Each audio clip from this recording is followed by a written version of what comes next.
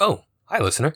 I didn't see you there. It's probably because this is a podcast, a purely audio medium. Say, since I have you here, why don't you join us as we get lit and discuss Herbert West, Reanimator by H.P. Lovecraft.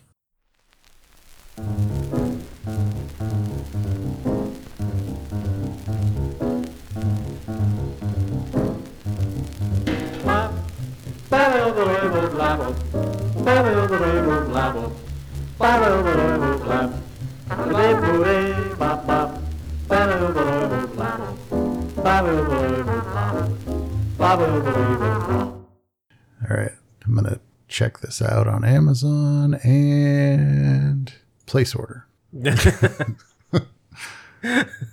an excellent sting right there. That's right. Yeah.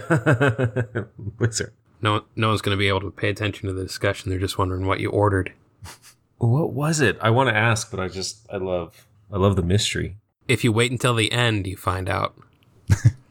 Yeah, we'll put it in after the credits.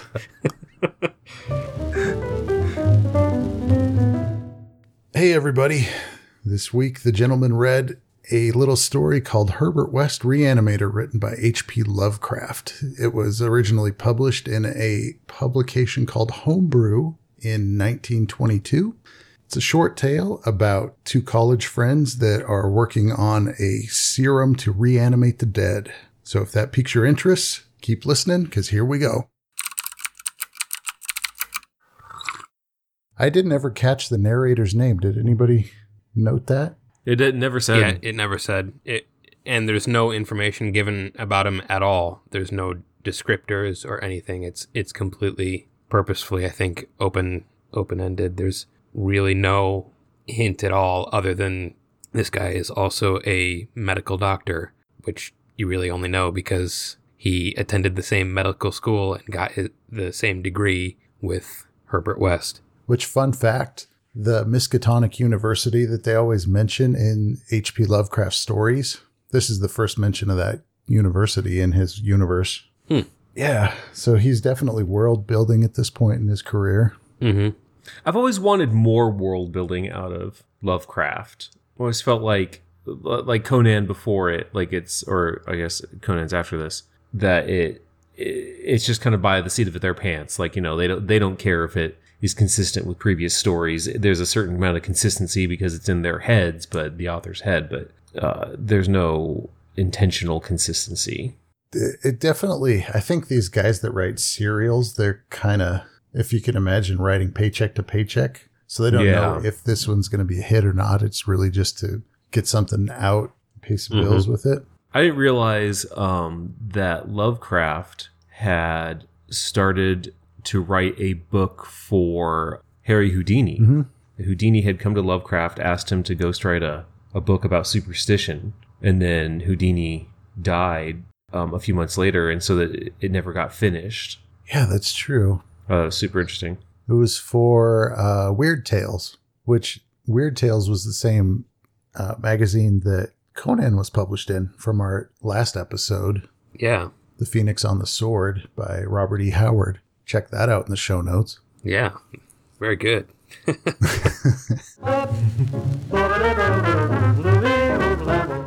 Like we said, it's broken into 6 chapters. It was serialized in this Homebrew magazine.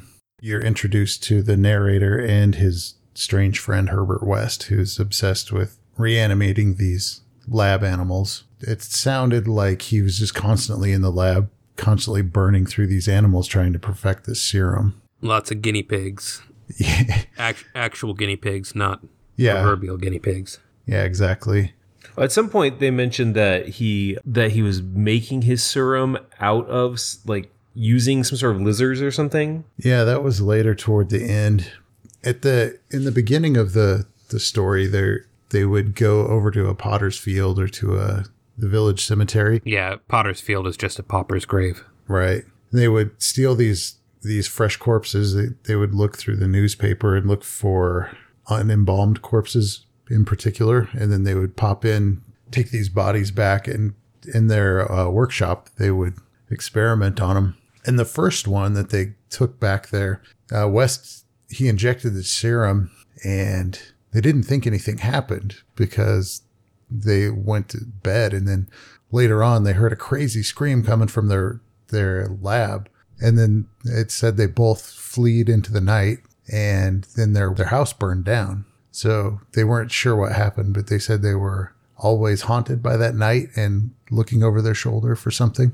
Yeah, so the house burned down, which they thought made sense because they had fled so quickly they probably knocked over the lamp. But then the grave of the drowned worker that they had dug up, which they had carefully put back so that it didn't look disturbed at all, it had been clawed up like somebody was trying to dig back into it. Right. That was an interesting thing. That was one of the first, like, what's going on here? Like, what is it that these things that they've created want? Mm-hmm. And actually, at the end of that chapter, the narrator says, and for 17 years after that, West would look frequently over his shoulder and complain of fancied footsteps behind him. Now he has disappeared. So this is 17 years previous.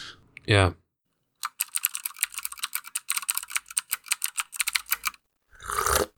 The next section, The Plague Demon, that's a really catchy chapter title. You know, that's a page turner. And that was the typhoid fever that was causing trouble in their town. And they were not quite doctors, but they were in their postgraduate studies, and they got called into full-fledged medical practice just to help with the influx of illness. And they had a fresh crop, let's say, of corpses to work on.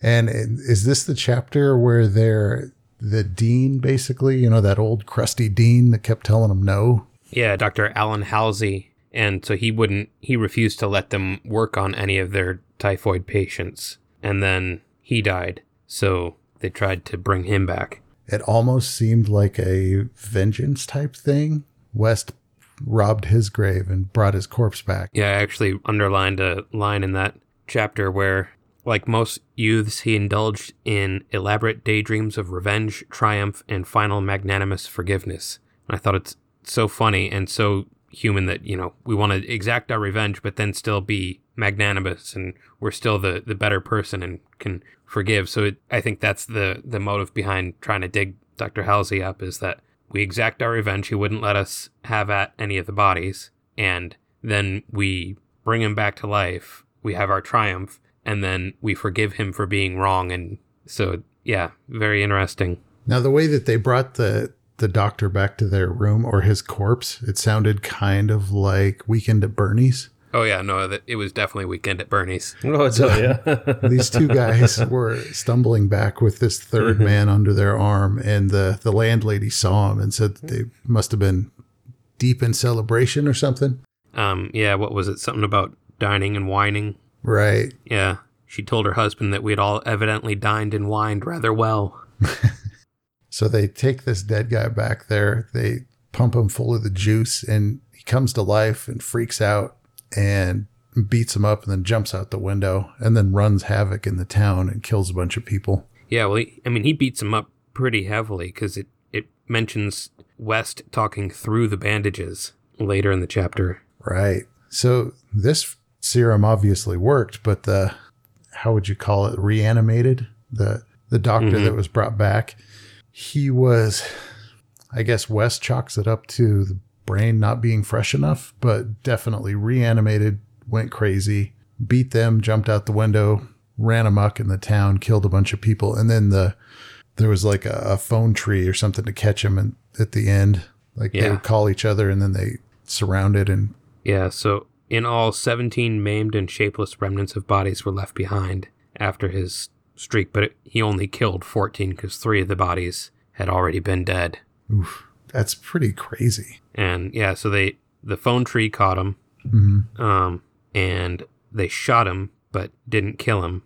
And then when they cleaned him up before sending him over to the asylum at Sefton, everybody got quite the shock when this monster who had been terrorizing the town looked just like Dr. Halsey. That's interesting. Yeah, so they capture this guy that was a maniac killing all these people, and then they take him back to was it Arkham? No, it was something else.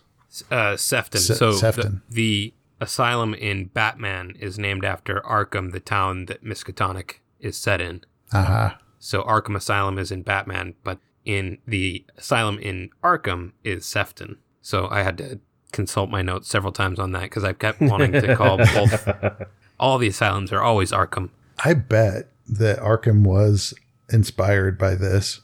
Oh yeah, no, it's well documented that they got the name in the Batman comics. It's from the Arkham family, but it's acknowledged that it's an H.P. Lovecraft reference in Batman. So Herbert West definitely did get his revenge on this crusty old Dean that they didn't like, bringing him back to the dead for the final screw you. And then the guy goes nuts and terrorizes the town. And I mean, if that's Herbert West's revenge, then he's pretty crappy at revenge. But to cap it all off, the end of the chapter, Herbert West's quote, "Damn it, it wasn't quite fresh enough." You know, yeah, that's pretty cold. Yeah. Oh, yeah. It's very disturbing. West becomes more and more the most horrific thing in the story. He's definitely got a descent into madness, you know, as he's going along with this obsession for the freshest corpses or the most recently dead. Mm-hmm. And that's definitely different for some of the other Lovecraft stories too. Usually in Lovecraft stories, the monster is not a person or an individual, or you definitely don't get to see that person become a monster. If it's some occultist, then it's like, you know, it's some nameless, they've been occultist for a long time. You don't get to see their perspective. I think it fits the theme though for Lovecraft, because a lot of his stories, they're about the human delving too deeply into forbidden knowledge, like with the Necronomicon, Call of Cthulhu. But this seems more like the other stories when the characters have delved too deeply, they pay the price. Like it's like this, it's you've taken the poison and now you're going to die type of thing. Where this seems to be, I don't know, it's different. I'm not totally sure how. Like the knowledge itself is what's driving him mad.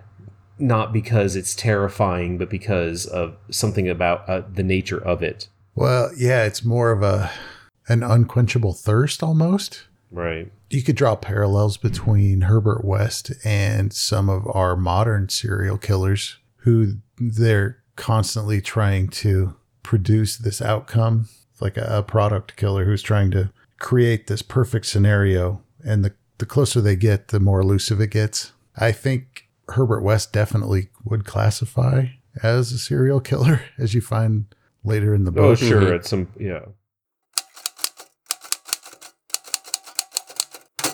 Chapter 3, 6 Shots by Midnight. That was the chapter. This is a little bit later. They're called to a barn because there was an illegal prize fight and one of the boxers was killed. So, of course, these two doctors say, sure, we'll take care of this. They take the guy back to their lab and pump him full of the juice. And then did they think nothing happened or? Yeah, so there was a fair amount of racism in this chapter. Right. Because the boxer who died was black. And so Lovecraft describes him like a gorilla, which was horrifying. Yeah. He wasn't particularly kind in his categorization of this fella. No. And then later when he talks about the Italian family, right, it gives the stereotypes and yeah.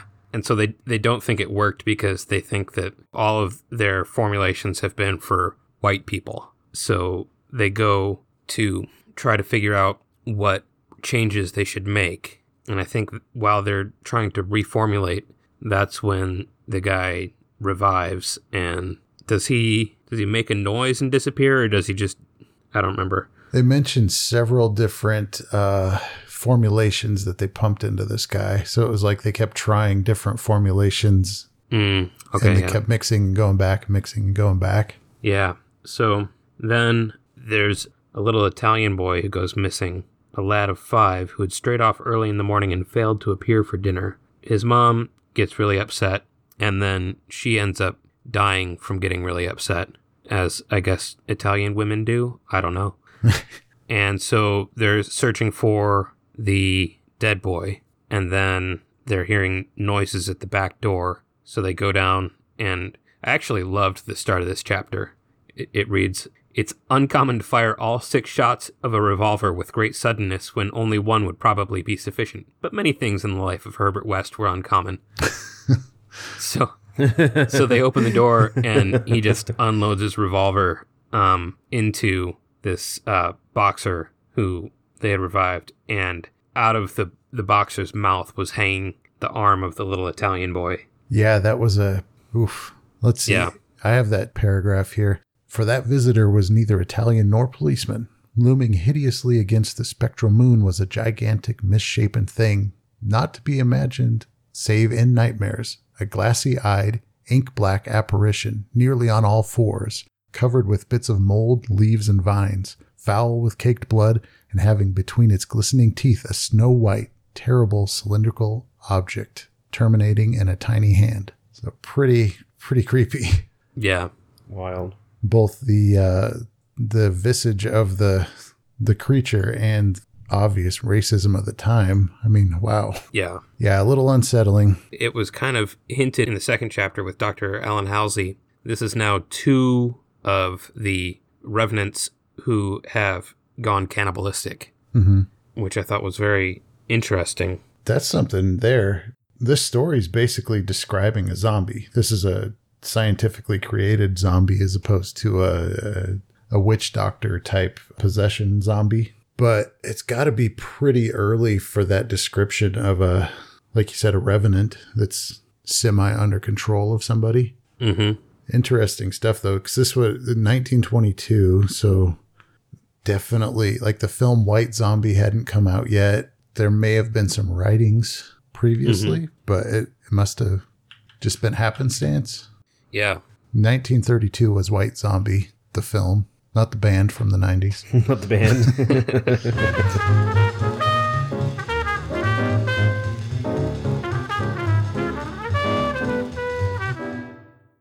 Chapter 4, The Scream of the Dead. So this chapter has another interesting opener. "The scream of a dead man gave to me that acute and added horror of Dr. Herbert West, which harassed me for the latter years of our companionship. It is natural that such a thing as a dead man's scream should give horror, for it is obviously not a pleasing or ordinary occurrence. But I was used to similar experiences, hence suffered on this occasion only because of this particular circumstance. And as I have implied, it was not the dead man himself that I became afraid." So I occasionally I follow a number of gay philosophers, thinkers, people talking from that perspective. And so when I read a lot of stories, I tend to think about that perspective, and there's a lot of reading into a lot of stuff, especially the older the story goes, just because you're never going to have an out-and-out gay character in a story written during this time period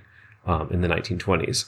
It's this chapter where I'm like, is the narrator gay? Like, I mean, what is the excuse to be able to look at what Herbert West is doing here and say, oh, no, everything's good. Everything's on the up and up. It's normal to put a pillow over a dead man's face. It's fine. Like the infatuation with this character? Yeah, he's so infatuated with Herbert West, and you can make an excuse up until this point that it's about the science, that Herbert West is doing something amazing, something new, and he's involved in that. But then when Herbert West is obviously murdering a man, he's still totally blinded by that. It's like, is there something more going on here? Is their relationship more than just professional here? Not that I'm going to have any conclusion to that. Yeah, I'm not drawing a conclusion here either, but their relationship reminded me actually of Holmes and Watson, with the narrator being the Watson role of the intelligent but slightly less, maybe not slightly less intelligent, but I would call it like a straight man to, not to riff on James's comments, but like the straight man to a bombastic, shall we say, scientist. I was thinking like a Frodo and Sam. Mm-hmm. Okay. There's that same sort of, he goes along with a lot of what West is doing, because West seems to have that sort of genius, if slightly unsettled persona, like you see where Holmes will do something just completely absurd and Watson has just kind of learned not to question it and go with it because Holmes knows what he's doing. And that seems to be the sort of trust in this relationship where the narrator is obviously uncomfortable with it, but he feels kind of trapped because at this point, if he bails out, he's been an accomplice all this time. There's, in for a penny, in for a pound. Right. Like they're definitely making scientific discoveries, but as of yet, they haven't crossed any line that wasn't the norm for the times. Grave robbing, surprisingly, was not uncommon in the Victorian era for medical students. Well, and you could make the excuse too that the grave robbing, the experimenting on dead people. I mean, they're dead. Who's really being hurt here? Yeah, and it was really shocking to see him like hold the pillow over the guy's face, and what is that? But up until that moment, he had no reason to suspect that this guy hadn't been dead when West found him, like he said. Because, in this chapter, West claims that he's come up with a new, better embalming formula. And while the narrator is visiting family in Illinois, which is actually about as much personal information as we ever learn about the narrator. Right. Mm-hmm. West had met a traveling salesman or something who died on his doorstep. And he saw that this guy had no relations or anybody who would inquire after him, so he just took the stroke of fortune and embalmed him with his new formula. Then when he goes to try to revive him, he injects him with something first and then holds a pillow over his face and then goes about the reviving. And it is very, very shocking. Yeah, the narrator talks about the body looking so fresh and there being a sandy colored beard. Let's see. Very little time had elapsed before I saw the attempt was not to be a total failure. A touch of color came to the cheeks, hitherto chalk white, and spread out under the curiously ample stubble of sandy beard. So the narrator noticed that the guy's beard was still growing. Mm-hmm. And by the end, to make it explicit, by the end, they revive him. They reanimate him. He is officially dead. They reanimate him, and this traveling salesman wakes up and continues his screaming of "Stay away from me!" with that needle, making it very clear that Herbert West had just knocked the guy out or had done the killing. Had put him under with some sort of serum and then kept him unconscious for these couple of weeks until the narrator was there. So this was the actual moment when they crossed the line into actual murder. And what was so confusing about it was that it's so obviously murder when he holds a pillow over the face. Why would you do that to something that's not breathing? But he's not right. He's not horrified until he finds out that, or until the guy speaks and freaks out about the needle. And so it's like, what did he think was going on? What did you think was going on here? Yeah. That's what I'm saying, that for the narrator to be so obtuse concerning what's going on here. Right. He's enabling this guy, and now he's party to murder. Chapter 5, The Horror from the Shadows. At this point, the narrator and West both join up with the Canadian Army to go off to war in Flanders. How common was that people joined another country's army? I would think that's pretty strange. Yeah. Yeah. They called it out specifically, though, saying that the U.S. was always slow to join the war. Mm-hmm. Yeah. We were slow to enter both world wars. And I think that I believe I've heard stories about this happening in World War II. I would assume that it probably happened in World War I, too, where you have kind of the younger romantic guys who, I want to go off, and he actually goes out of his way to say none of those sentiments applied to West. He was in it just for the carnage. They described him as an ice-cold intellectual machine at this point. Mm-hmm. And let's see. What he wanted was not a thing which many persons want, but something connected with the particular branch of medical science he had chosen quite clandestinely to follow. So the narrator knows that West just wants easy access to bodies at this point. Bodies and limbs, because he kind of shifted into the theory that the limbs could be reanimated separately from the body at large. Yeah, that was a very interesting thing. At the beginning of the story, it's that there is no soul. It's all a mechanical process, and it all happens in the brain. So if you let the brain decay even a little, then you end up with these monstrosities if you try to revive them.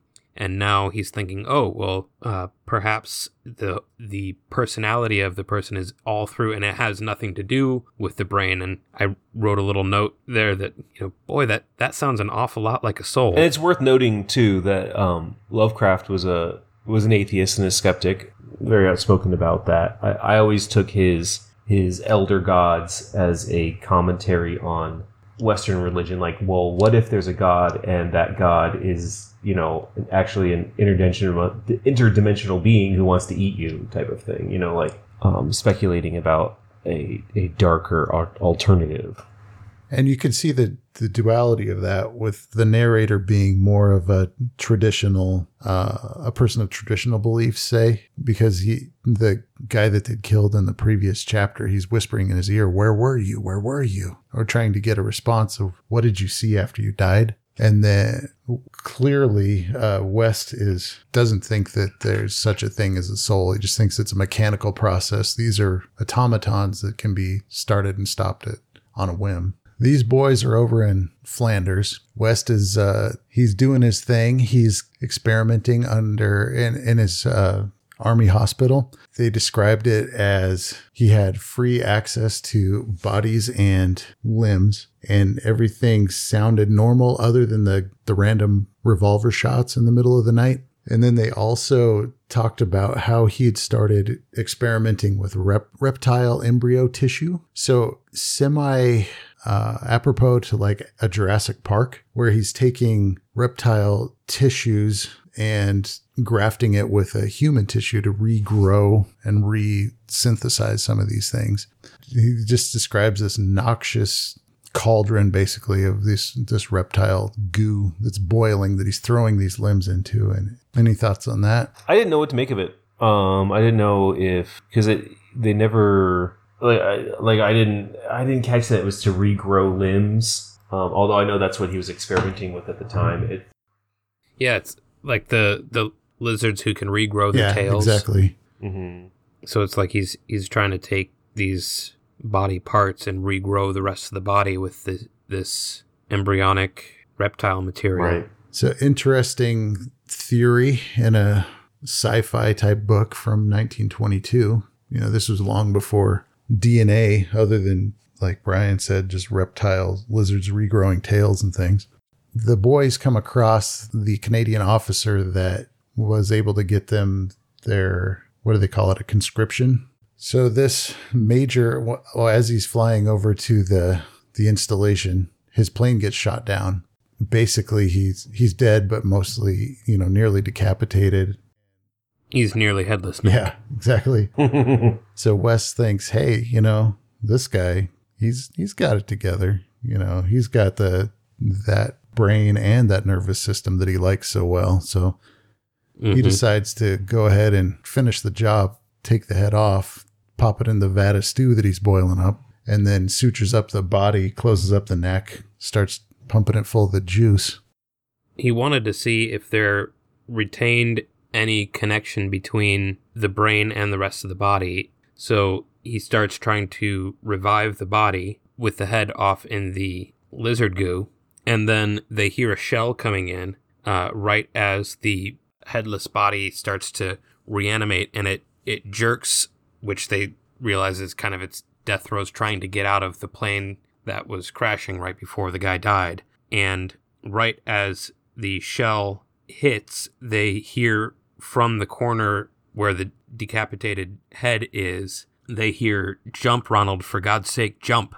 And they can never be sure, because of the timing with the shell hitting and everything, if that actually is what happened. But it's haunted them that there's the headless body was still somehow connected to the head. Yeah, definitely strange. So the narrator, he's kind of saying he wasn't sure if it was a hallucination or not, but disembodied voices that sounded like they're coming from the stew pot. That's kind of weird.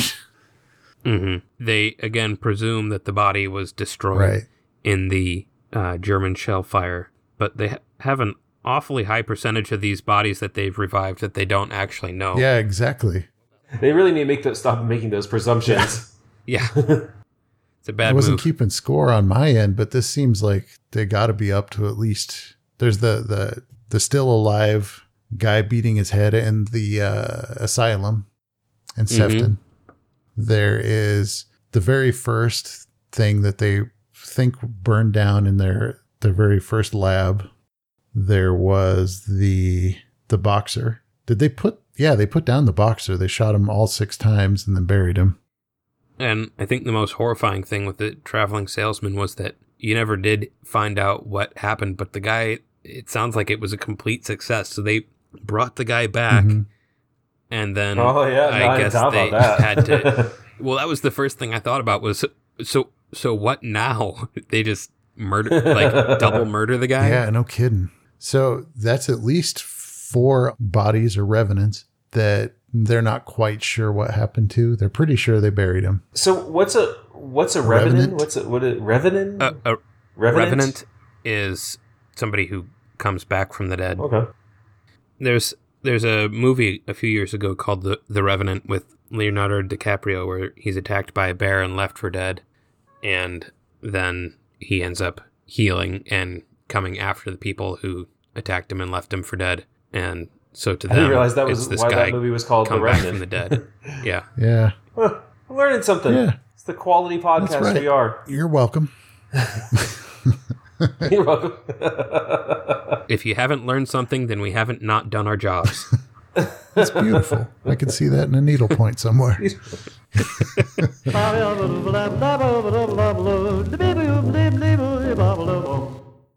All right. The final chapter, the Tomb Legions. West and the narrator, they're back from the war. They have, or at least the narrator has these terrible, haunting memories of this disembodied voice and a headless body flapping around trying to jump out of a phantom plane.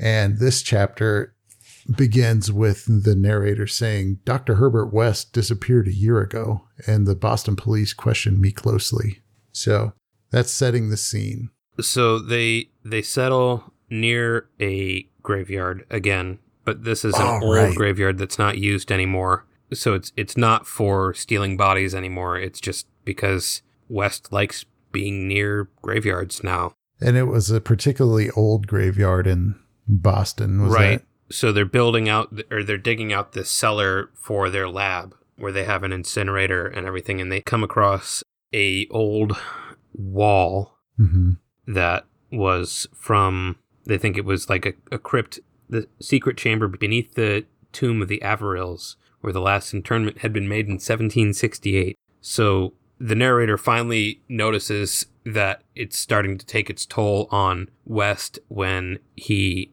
doesn't order them to tear it down, but he instead has them plaster over it, and like we just won't go that way anymore. There was a particularly poignant passage about why he picked this particular house. Yeah, what was it? Okay, here we go. West's last quarters were in a venerable house of much elegance, overlooking one of the oldest burying grounds in Boston. He had chosen the place for purely symbolic and fantastically aesthetic reasons, since most of the interments were of the colonial period and therefore of little use to a scientist seeking very fresh bodies. So, once again, he just likes being next to a potter's field, you know? Some people like to be by the water. Some people like to be in the forest. This guy likes to be in a forest of graves. Yeah, and so then one evening, West is reading the newspaper and he gets super upset. Turns out that Sefton Asylum, where Dr. Halsey had been committed, a whole bunch of people had come and released him, all led by a big guy who had a very beautiful head, but when they shone the light on his head, he had painted glass eyes and a wax face, and they assumed that some accident had befallen him, and so he was wearing that mask, but he also carried a package from which it seemed that his voice came in some ventriloquist fashion. So when the Sefton Asylum staff said that they couldn't take the cannibal monster, the leader of this group seemed to signal them, and they all just tore them apart, killed a bunch of the guards, and then made off with Dr. Halsey. And then the text says, those victims who could recall the event without hysteria swore that the creatures had acted less like men than like unthinkable automata, guided by the wax-faced leader. By the time help could be summoned, every trace of the men and of their mad charge had vanished. So I didn't know that there were actual like early prosthetics. Like if someone had a horrible disfigurement from a war, they would actually make a porcelain or a wax prosthetic for their face, like ears or face or eyes. Or that was interesting to see. I vaguely remembered that from Boardwalk Empire, the HBO show several years ago. There was a sniper that was one of the main guy's henchmen, and he had a half a face that was like painted on. The second thing that the main guy that was wearing the officer's uniform and spoke out of his hat box, basically that we think the head was in, is very strange. So I could see how that would give Wes the creeps after thinking of that. Mm-hmm. So next thing that happens, the narrator and West are sitting there, like, holy crap. And then out of nowhere, the doorbell rings, and there's a couple of odd looking workmen that drop a box off. It's addressed to Herbert West. It's from Eric Moreland Clapham Lee in St. Eloi, Flanders, who was the officer that they had reanimated 6 years previous. And then did they just break into it? No, they decided to incinerate the box without opening it. Ah, right. So they took it down to the laboratory and popped it in and turned on the incinerator. And then it says, it was West who first noticed the falling plaster on that part of the wall where the ancient tomb masonry had been covered up.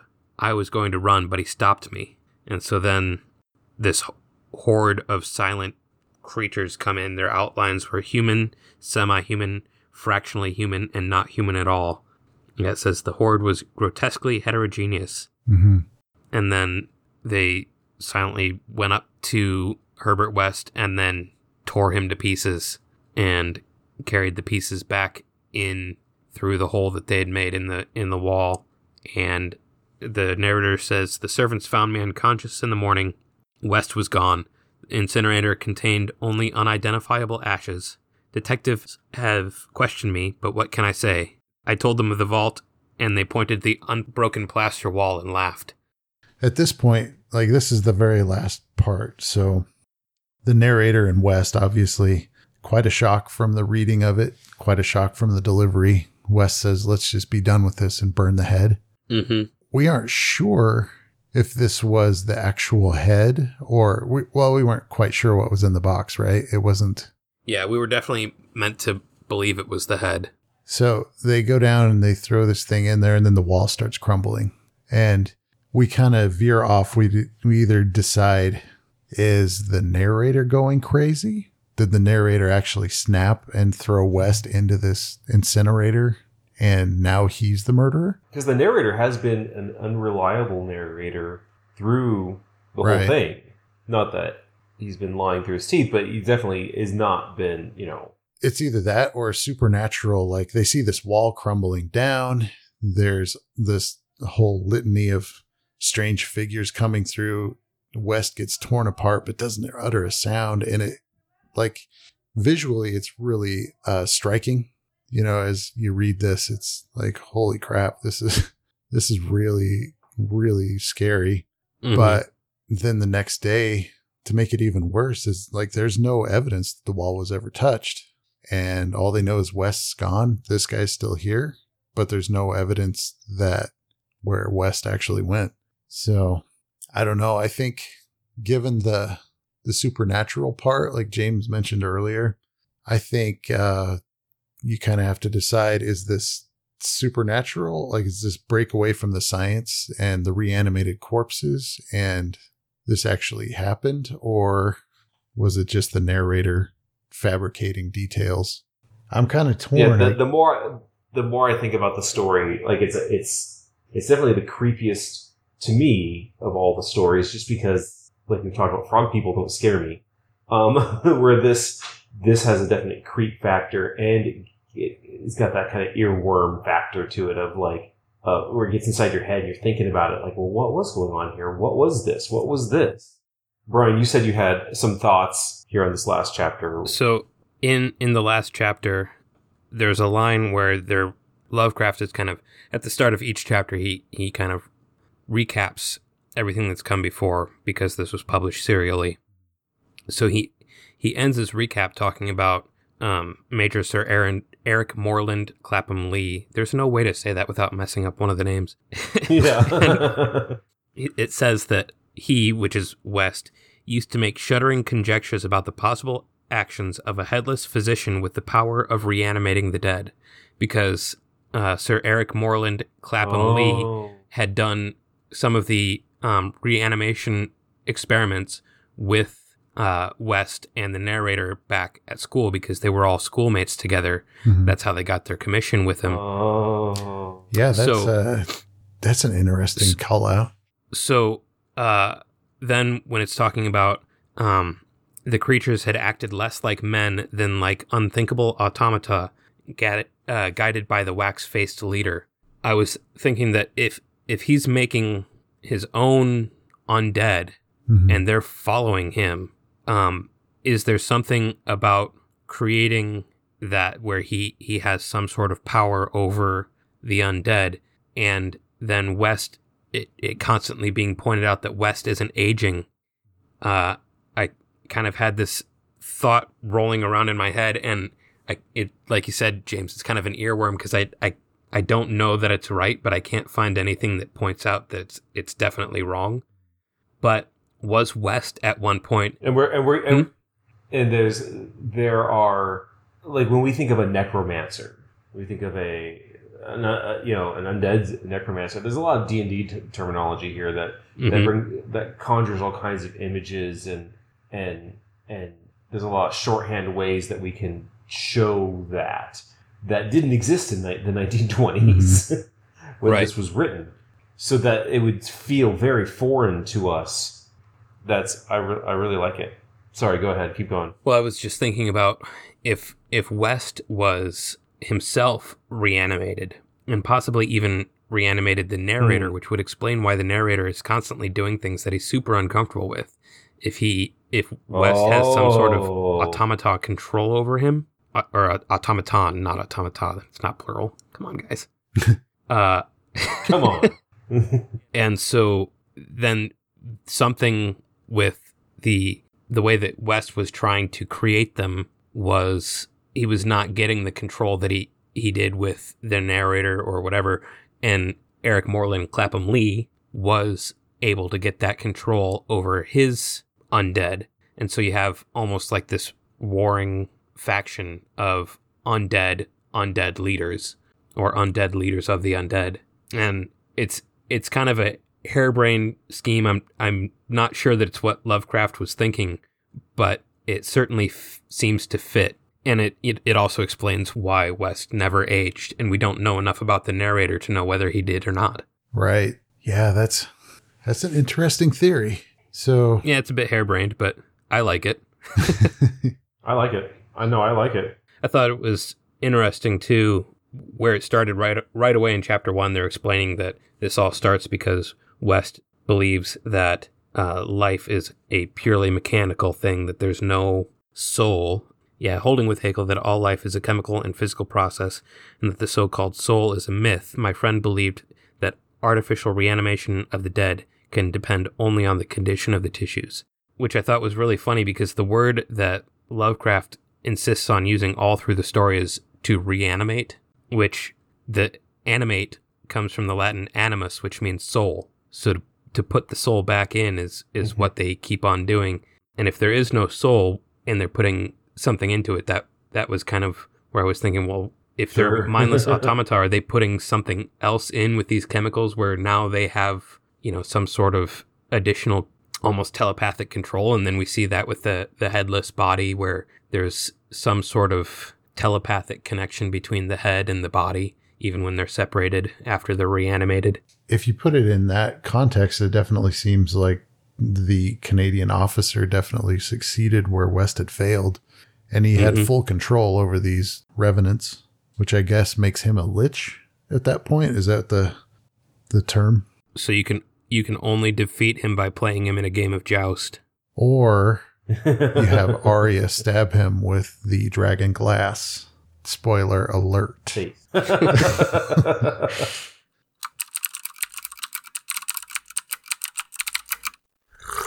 Recap on Herbert West Reanimator by H.P. Lovecraft. I would definitely call this one of my favorite H.P. Lovecraft stories. He definitely has a deep catalog of the strange and the kind of things that you really don't want to bring up at cocktail parties unless you want to be the weird guy or girl. I think this story really encapsulates kind of the creepiness of H.P. Lovecraft. I think if you want to go a step further, the horror at Innsmouth is good. It talks about Arkham, it talks about Miskatonic University, and it talks about the Necronomicon. If you're into strange things, it's definitely something worth checking out, I think. I definitely felt like this story's the most accessible. You can follow along with this character. You can see they start off in one place, they end up someplace else. It had 100% less Cthulhu than I was anticipating. So yeah, I liked this. I didn't love it, but I liked it. As a non-H.P. Lovecraft reader, are you more likely to read more Lovecraft after having experienced this, or is this the dip in the water you needed to scare yourself straight? I actually didn't. I read it through twice because the first time I didn't really find it very creepy or disturbing at all, and I would say that I'm more likely to try out another story or two to see what else is in there. But yeah, it's good. His other stories are much more strange. Yeah. Frog people, man. Yeah, like if you're into frog people or nightmarescapes or... Well, it might help me figure out one of the characters I'm playing is being held captive by some frog people right now, so... Yeah. I need to figure that out. Cool. Well, that was Herbert West Reanimator by H.P. Lovecraft. We'll put all the information in the show notes, and thank you for sticking around for our decidedly longest episode of The Gentlemen Get Lit. You say it's gonna be the longest, but you're gonna edit this down to like nothing. And